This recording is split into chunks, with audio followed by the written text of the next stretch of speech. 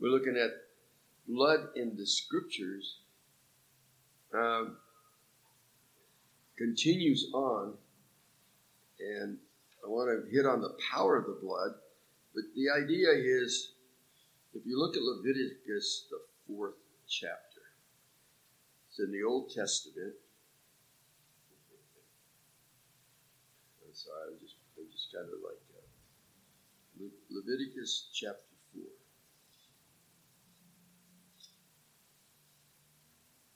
You'll see that this is about the sacrifices, what the priest had to do.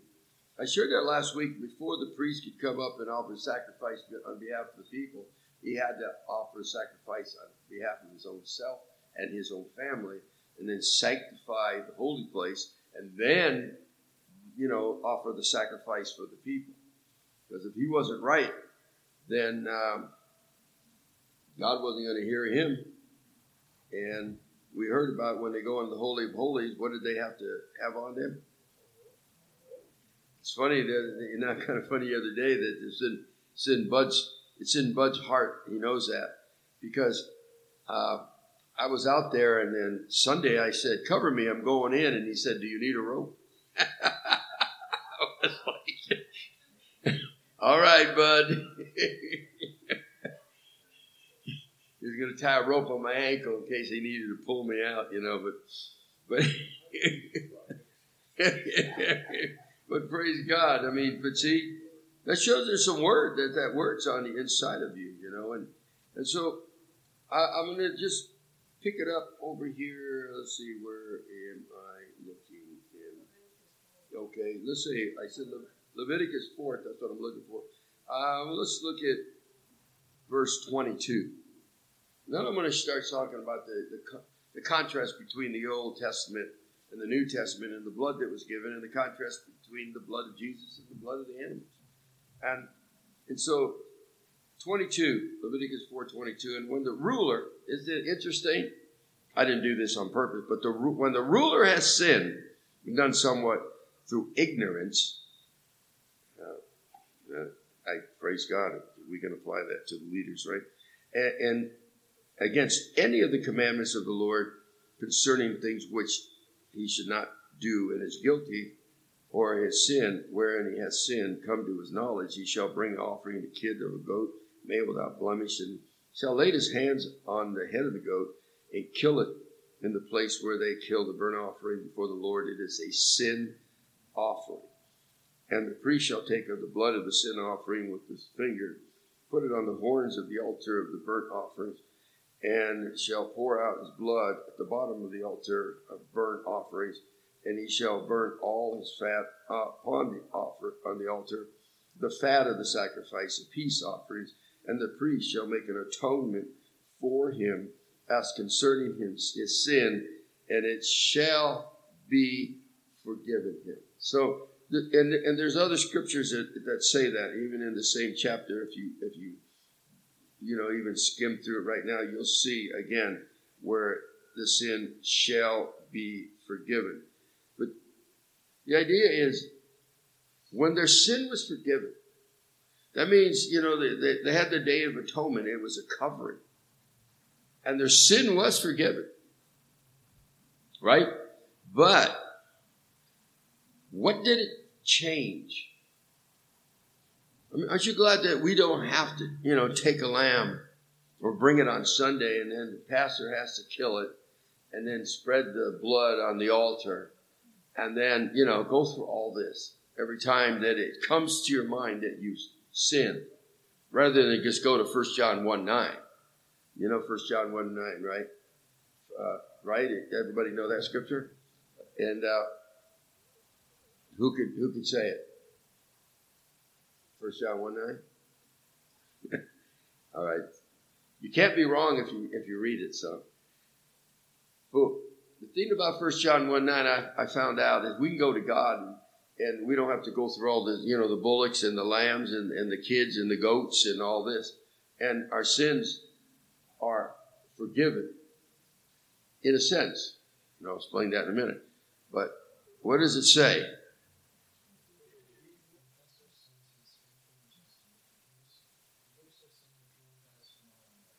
Because if we confess our sins, and that word confess means to say the same as. Okay? It doesn't mean that we go to him and we, bawl and cry, God, I did this, and God, I did that, and, we could be there for hours. And that's not what he's saying. He's saying if you confess your sins, if you're in agreement with him that what you did is sin, he said he's going to forgive you. He's faithful to forgive you and cleanse you from all unrighteousness. All right? And that just keeps us in contact with God who is holy. Right? But we've already been established as the righteousness of God because Jesus became sin for us on the cross. But in the Old Testament, their sins were forgiven, but it didn't change who they were. Okay?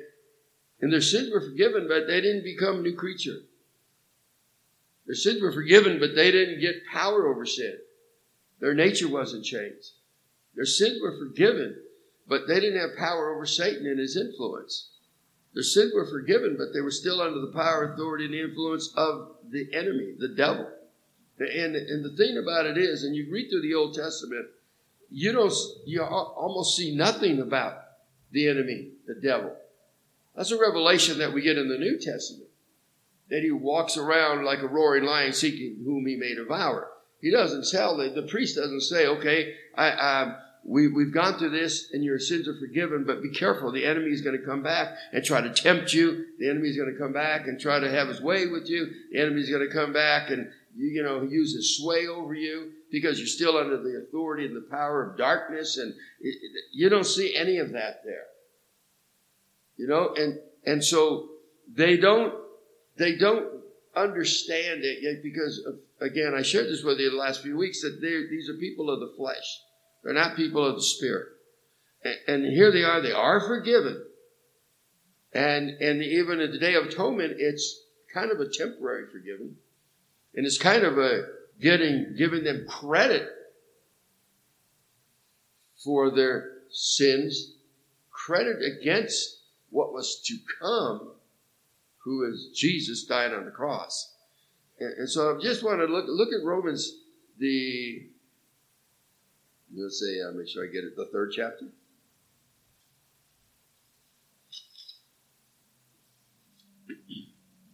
Some people say, well, the Old Testament saints, they weren't forgiven. They were forgiven.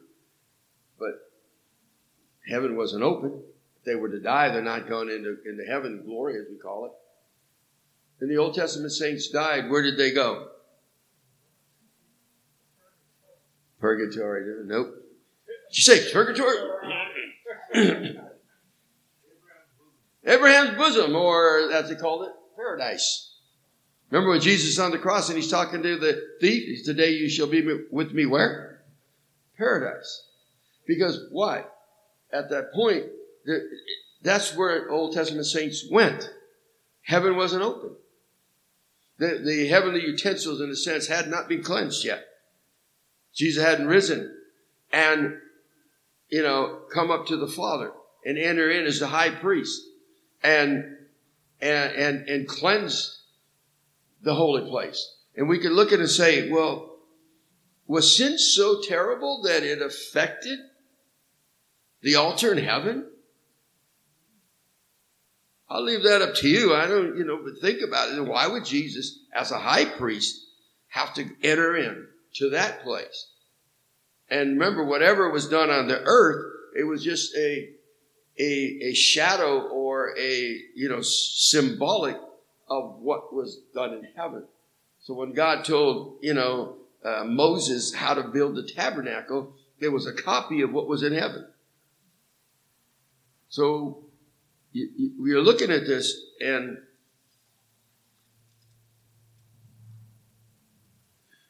let me just get to that scripture.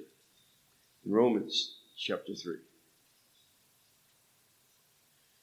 We look at talking about these saints being forgiven. And we know that Jesus was slain before the what? Foundation of the world. All right. And so, look at verse. It's hard to start just in the middle of anywhere. Okay, verse 21, chapter 3:21, Romans 3:21. But now the righteousness of God outside the law is manifested, being witnessed by the law and the prophets, even the righteousness of God which is by faith of Jesus Christ unto all upon all them that believe, for there's no difference. Talking about the Jew and the Greek, Jew and the Gentile. For all have sinned and come short of the glory of God. We're all in the same boat. That's what he's saying. And being justified freely by his grace through the redemption that is in Christ Jesus. Remember, he's talking to Jews now who are still trying to live under the law and judging Gentiles as people that are failing in their eyes, failing before God because they don't meet up to the law. So he's given this teaching. We're all sinners. We're all in the same situation. And so verse 24, being justified freely by his grace through the redemption that is in Christ Jesus. Verse 25, whom God hath set forth to be a propitiation or reconciler through faith in his blood to declare his righteousness for the remission of sins, or the passing over of sin that are passed through the forbearance of God. The sins of the past. He's not talking about believers. He's talking about the Old Testament. And he's saying that he, because it says through the forbearance of God, that means God tolerated what they did in the Old Testament. But as long as they operated under the sacrificial law and they offered the lamb and the blood was spilled, then they were covered. Because God was looking for the day with the thought that Jesus was slain before the foundation of the world until the manifestation of him on the cross. And fulfilling that, looking back in the Old Testament, saints, they were truly forgiven. But that was with the view of looking forward to what Christ has done. But at the same time, with the understanding that it was already accomplished before the foundation of the earth, the world. It's like, mind-boggling. But it's there. We were forgiven before we even sinned. So how come we can't trust God? That what he has done for us on the cross, that we just can't believe him and walk in that forgiveness. So look at Hebrews. We'll look over at Hebrews for a moment. The 9th chapter. Hebrews has so much in here about the Old Testament, the Old Covenant. And really, as you go into Hebrews, especially in the beginning verses of chapters, there's a comparison. Jesus is better than Moses. Jesus is better than the angels. Jesus, there's a comparison. And you go looking at it. Well, then he's going to talk about the old covenant compared to the new covenant. The old sacrificial way of forgiveness compared to the new one. The blood that was offered in the old versus the blood that's offered in the new. So as you go through Hebrews, you'll see that. Kind of a pattern. And we look at the 9th chapter, and we're going to start,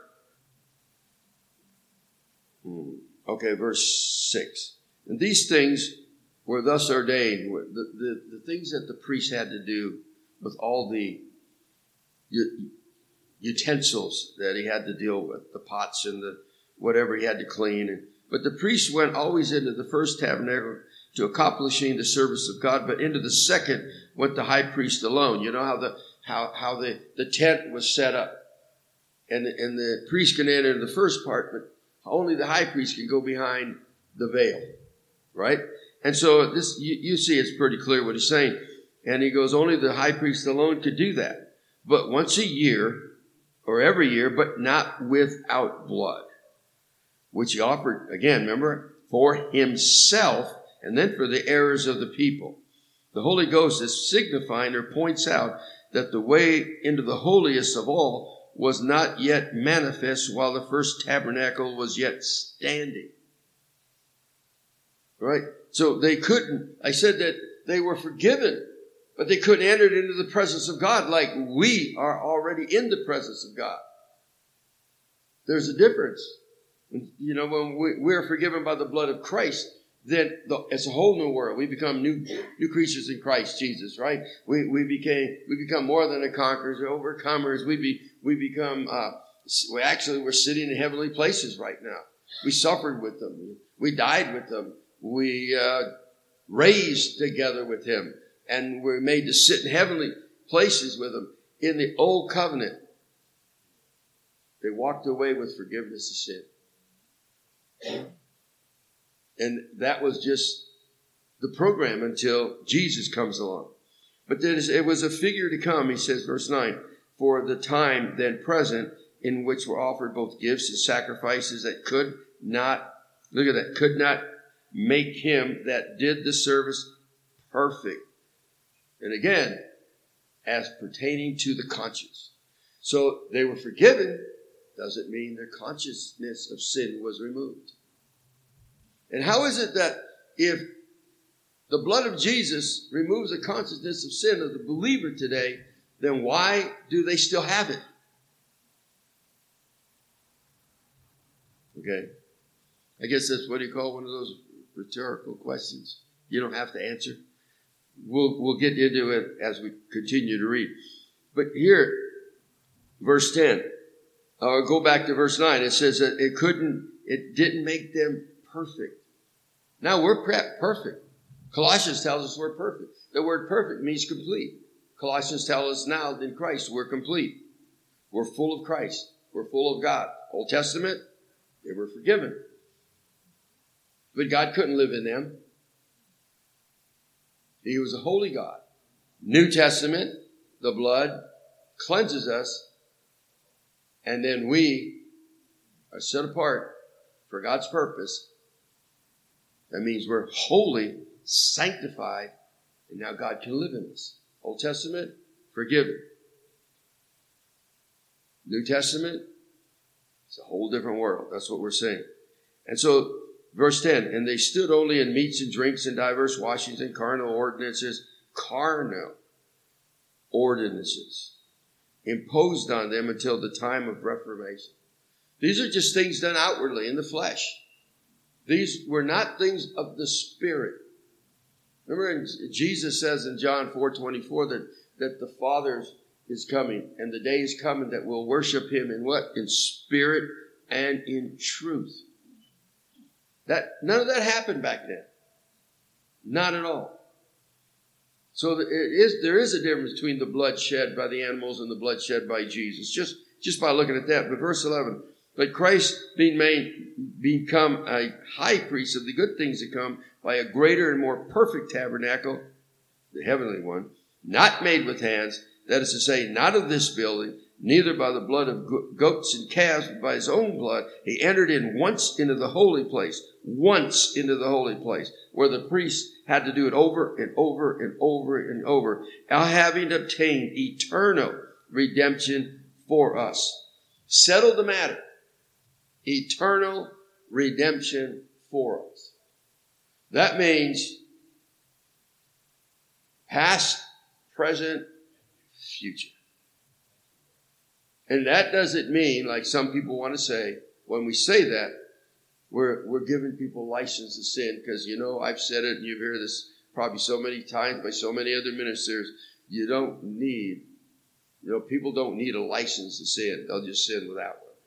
So we're not offering that. But it's the truth. We have to know that our sins are truly forgiven. The Old Testament saints, they were dealing with the moment. If our sins were forgiven, why do we have to do this every year? Our sins are forgiven, then why every time I have a consciousness of sin, do I have to come and knock on the priest's door? Excuse me, I have a lamb, I have a goat, we need to deal with this.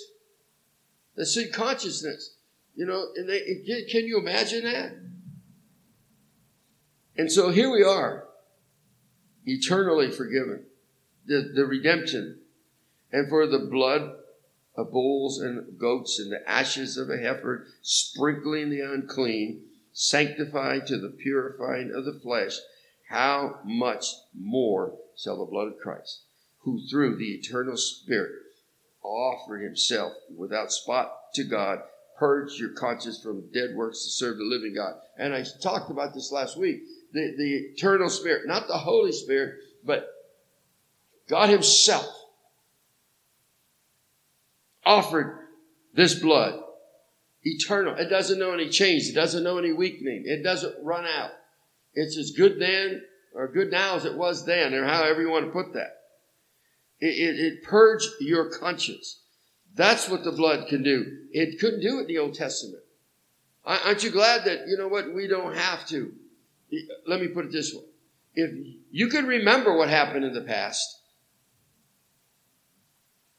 but you don't have to believe that it has any effect on you now. Otherwise, when we're talking about identification in Christ, you're going to identify yourself more with the damage that Adam did than the work that Jesus did. So yeah, we can remember what we did in the past. That has nothing to do with who we are now, because we've been forgiven. It's just that don't believe that what happened in the past has an effect on you now. Believe the word that old things have passed away. All things are now of God. Remember 2 Corinthians 5:17. So look at the next chapter. I was going to say the next page. Chapter 10. Because we're talking about the consciousness. I might as well just move on and carry on about that for a moment. And he says here, verse 1, chapter 10:1. For the law having a shadow of good things to come, and not the very image of the thing, can never with those sacrifices which they offered year by year continually make the comers thereunto perfect, or again, complete. Couldn't happen. For then would they not have ceased to be offered? If it would have made them perfect and complete, then they would have stopped it. You know, the worshipers who once purged should have no more conscience of sin. If Paul, you know, the writer here thinks it's important to say this twice. No more sin consciousness, just like he said in the 9th chapter, verse 14. But in those sacrifices, there is a remembrance again made of sin every year. A remembrance of sin. When you have Holy Communion, Jesus says, do this in remembrance of me. He doesn't say, do this in remembrance of your sin. We know that when we go to him, that's an opportunity. He says, whether we be in the faith. We have that opportunity. He says, be careful that you don't take that unworthily. And a lot of people can interpret that to say, you have to come to him before you can take this communion. You better sit down for whatever long it takes and confess all your sins. Or Paul says, if you don't do that, then that's the reason that many are sick and weak and many die. We know that. We see that in 1 Corinthians 11 chapter. But to take it unworthily is to take it not according to the Holy Spirit. All right? And you do look at this, and you do take it worthily. You take it into your hands, like you say. He took the bread and he took the blood, and it's a picture of what they did in the Old Testament. I think I shared that with you when it was the food of the priest, when it was called the ordination, and they opened their hands, and the animals that were cut up were put in their hands with the blood and all. And they lifted it up before God.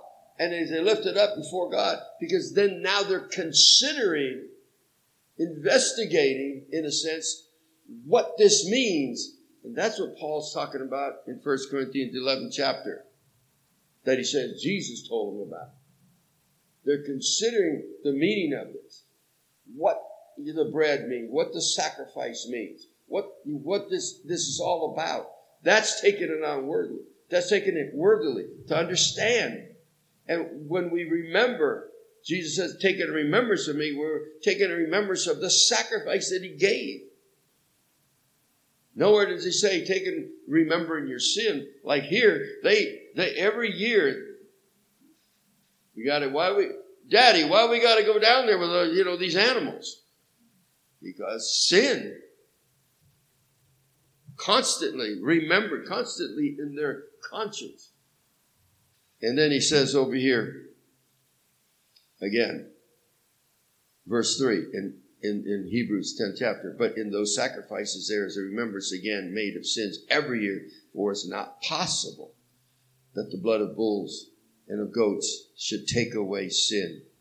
Wherefore when he cometh into this world, as is Jesus speaking, he says, sacrifice and offering thou wouldest not. It's not really what you wanted, but a body you has prepared me.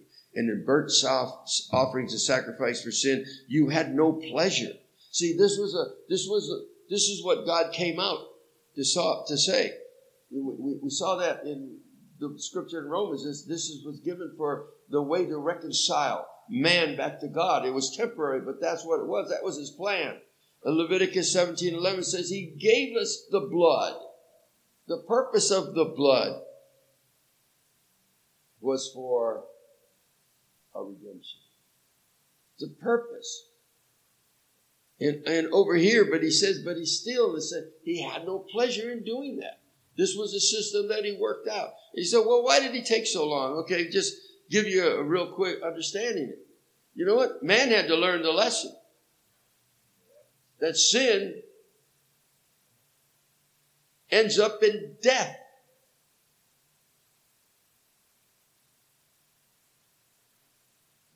And they saw the only way they could be covered because of that sin was through the death of the innocent victim over and over and over and over.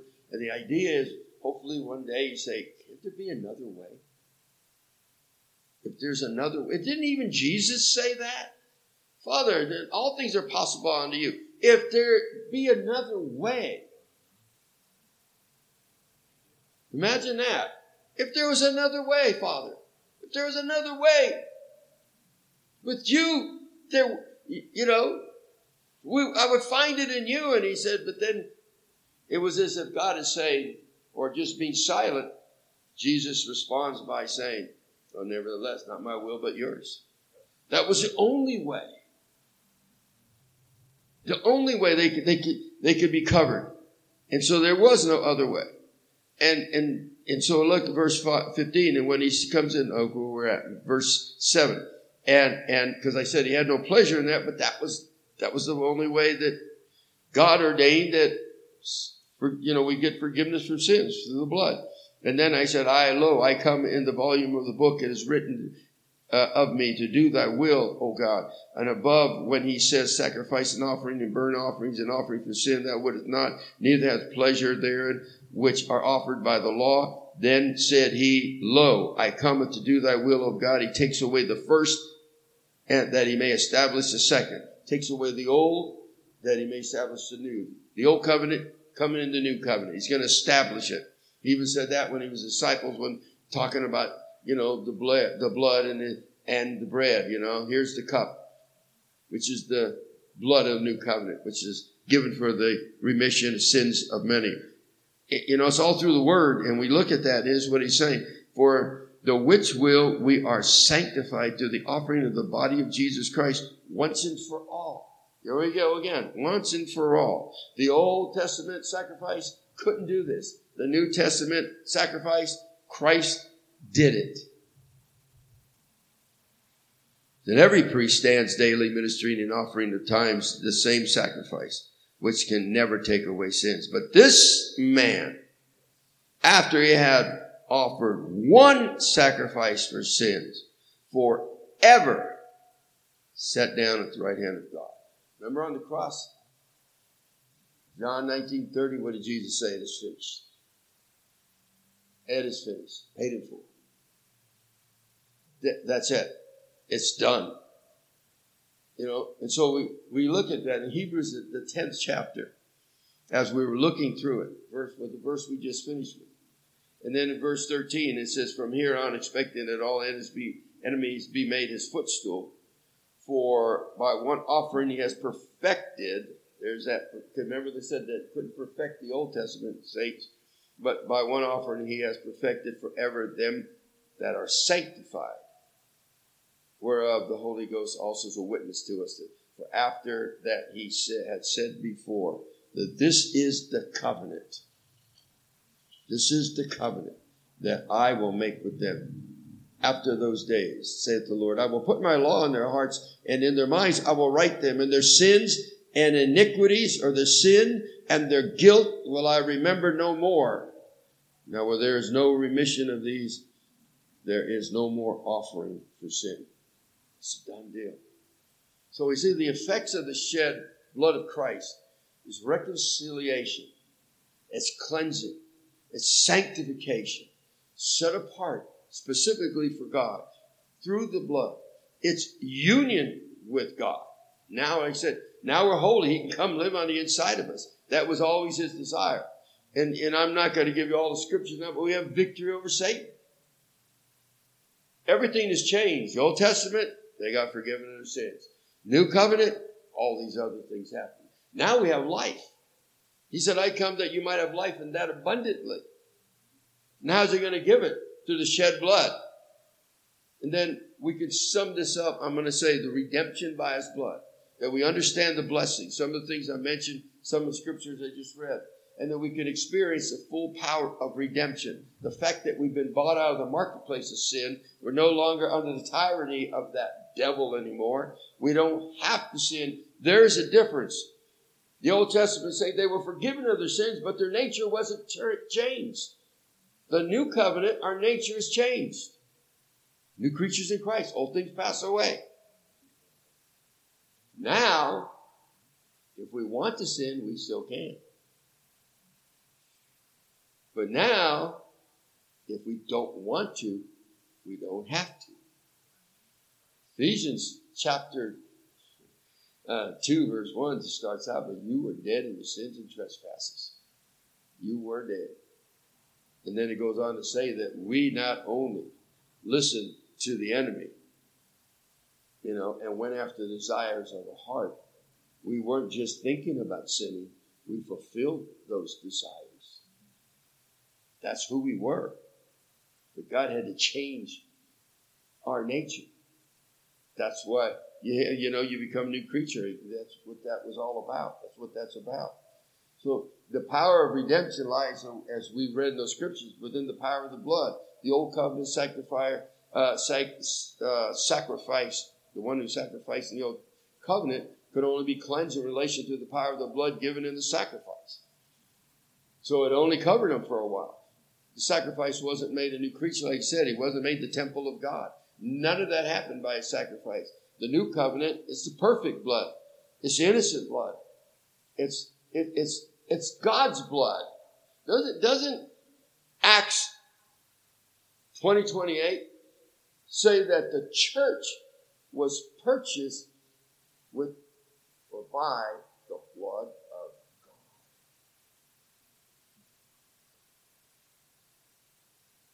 God? In the context, what he's saying? Watch out, ministers. That is your church. You know what I'm saying? God purchased that church with his own blood. It's his church. I just put you in charge.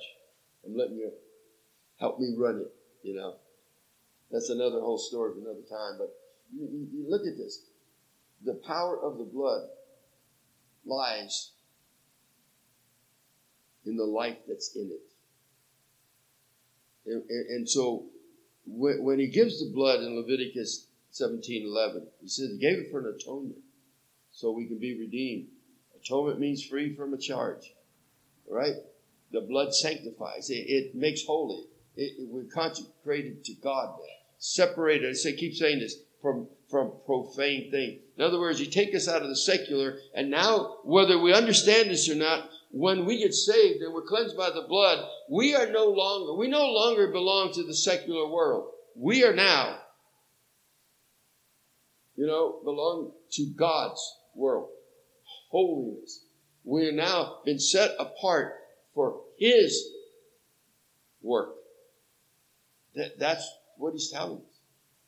Okay? And that's what he said. We no longer live for ourselves. When we start, and we're going to break this down next week about how covenant works. When you come into covenant, you no longer live for yourself. If you and I enter into a covenant, it's an equal covenant. And I no longer live for me. We live for us. What's yours is mine. What's mine is yours. You need help? I'm there to help you. I need help. You're there to help me. See, this is a change that takes place because of the blood, because, we've been made holy, because we've been set apart for God's word. We have been sanctified, and look at 1 Peter 1:13 through 16. There's just so many scriptures to look at.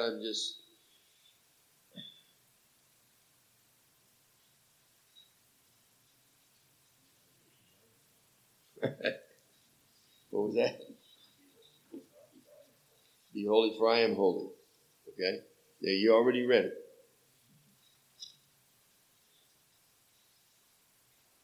Okay. And let's see here. All right. Be holy, for I am holy. I'm going to read in the next couple of verses. And he says, and if you call on the Father, who without respect of persons judges according to every man's work, pass the time of your sojourning here in fear. It's in reverence. For as much as you know that you were not redeemed with corruptible things, as silver and gold, from your vain, empty way of living, in other words, received by tradition from your father, but with the precious blood of Christ, as of a lamb without blemish and without spot. And remember, it says who was foreordained before the foundation of the world, but it was manifested in these last times for you. For you. Look at that. And so what I'm saying is that if be ye holy, for I am holy. Again, the word holy means bright. It means clear. It means transparent. The other word closest to that is integrity. Integrity, reputation is what you do and everybody knows about. Integrity is what you do when no one's watching. But a simpler understanding of integrity would just doing everything from a sense of God. So if we're holy, then we're going to do everything from a sense of God. We're going to do everything as far as we understand and as far as we're able to do it with purity in mind, because he's holy. So I just wanted to share a statement here. I read this years ago. We will never rise above the God that we worship. If we worship a holy God, then we should fall in line with his holiness.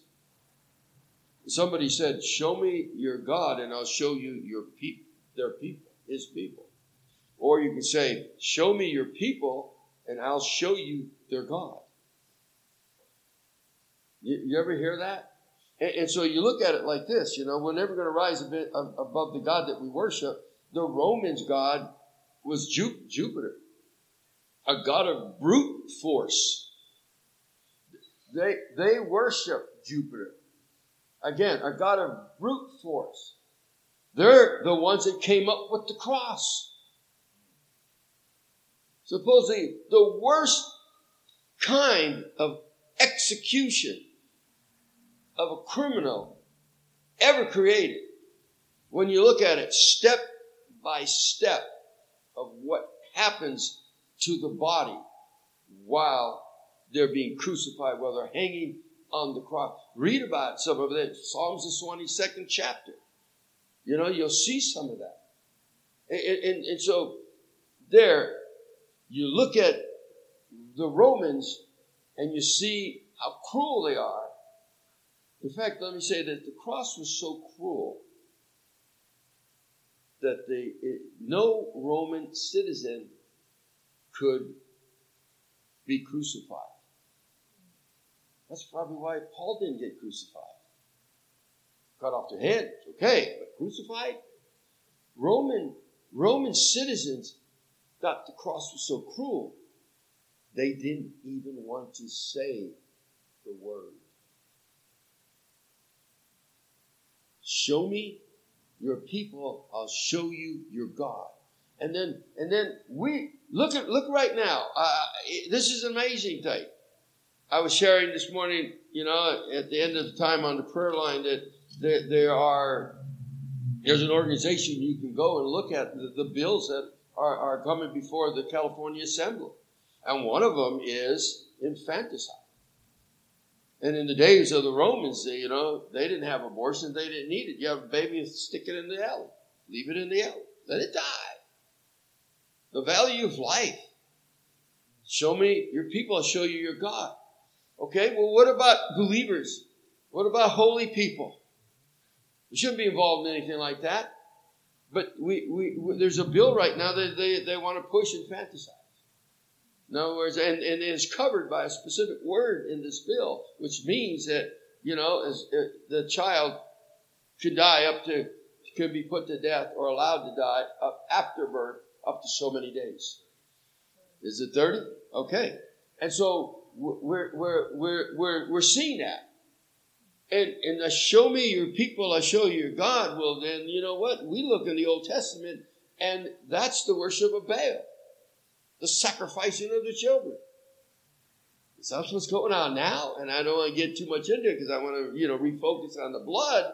But the blood makes us holy. So we should reflect who God is in holiness because of the blood that has cleansed us, sanctified us, and set us apart. So we should reflect that. So people should look at us and say, I know their God. He's a God of redemption, a God of reconciliation, a God of holiness, a God of purity, a God of goodness, a God of love, a God. Are we reflecting that? Anyway, our God's holy. They had a goddess, Diana. She was. Kind of the goddess of love, and the priestess of Diana were prostitutes. So it falls in line. But God is saying, no, He has made us new creatures in Christ Jesus. Because of the blood, then we should just get a hold of that. No, I'm holy. No, I've been made perfect. And quit falling back. The Bible says that the spirit is willing, but the flesh is weak. And using that kind of stuff for an excuse. And when we've been told that we have no excuse, but we have a choice, doesn't Paul say you yield your members unto righteousness? Become servants of righteousness? Or if you yield your members unto sin, then you become slaves to it? So it sounds like you're saying you have a choice. Let me kind of leave this spot for a minute with the time I have left. Turn to Romans, since I kind of got hung up a little bit on that one. We'll talk more about the power of blood and corresponding, to the value in it, corresponding to the value of the blood in animals. But in Romans, I said the 6th chapter. Look at that for a moment. So a change had to take place. And look at this is going to show some of us what that change is. And of course, we'll start off over here and go back to the 5th chapter. And I'll go back to chapter 1. I don't have the time. But we look at verse 19. For by one man's disobedience, many were made sinners. Many, that's a gracious word. Many, all, He already said that all of sin comes short of the glory of God. And so by the obedience of one, that's Christ. It says, many be made righteous. And so then we look at verse 20. Moreover, the law entered that the offense might abound. But in other words, the law shows us we're sinners, so we know we need to turn to someone who could save us. Galatians is all about that. But where sin abounded, grace did much more abound. Where did sin abound? Where? Everywhere. But specifically, in your heart. You know what's interesting? Mary, chosen to be the mother of Jesus, in the incarnation, her name means rebellion. And where does God come and plant the seed of Jesus? Right in the midst of rebellion. This is what God does. And he says that sin abounded. Where sin abounded, grace does much more abound. And verse 21, and so as sin has reigned, ruled as king, unto death, even so might grace reign through righteousness unto eternal life by Jesus Christ our Lord. Grace was established as king, and it reigned there until that king was overthrown by the King of Grace. So now, King of Grace, in this verse 21, it says that grace declares us right with God because of what he's done, hands us over to eternal life. And then verse 1 says, and what shall we say then? Shall we continue in sin that grace may abound? God forbid. No, we're not going to do that. So we're teaching about a license, that's just religion trying to hold on to their religion.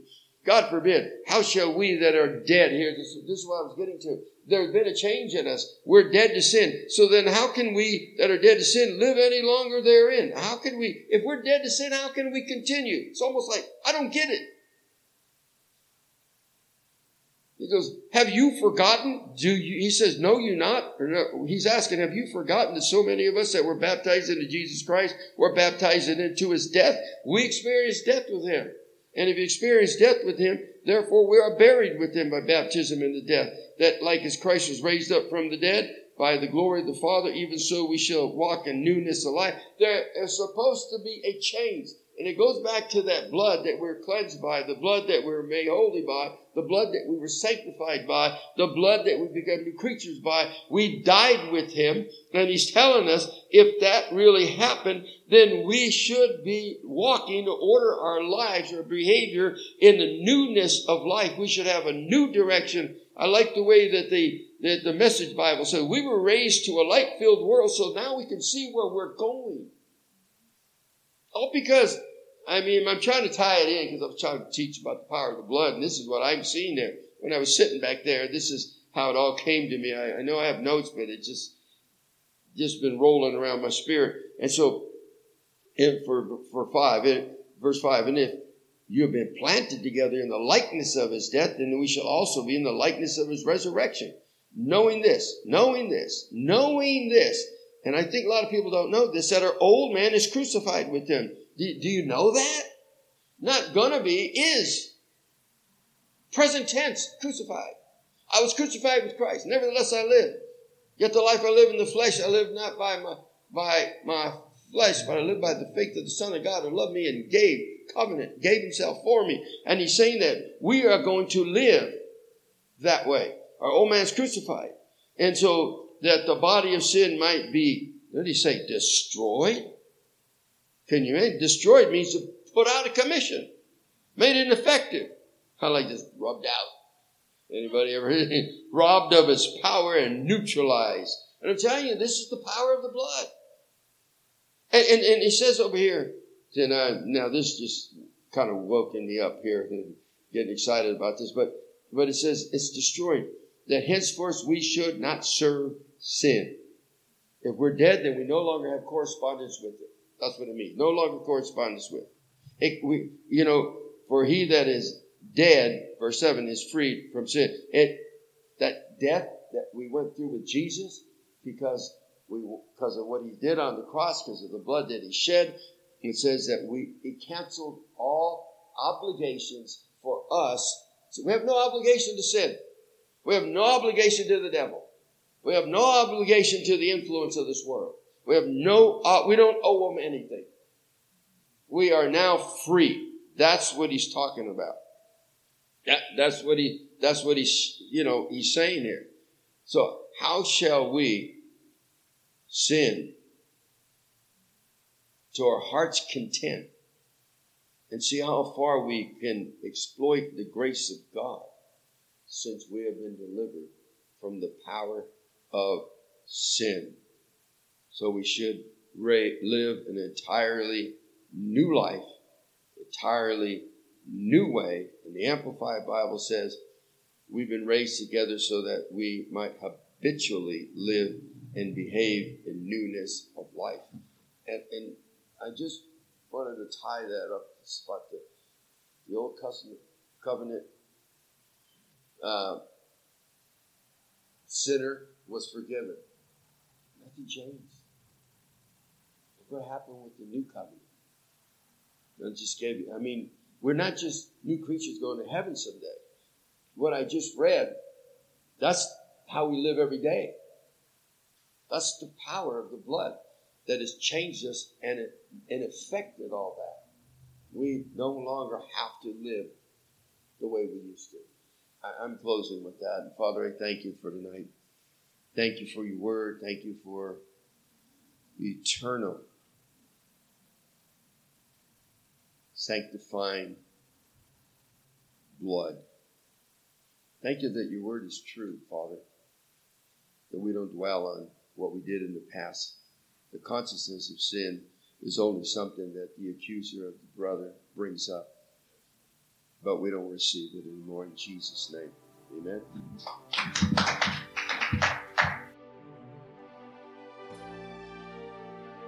If you enjoyed this and other podcasts from the Connection Community Foursquare Church, be sure to listen in again and subscribe.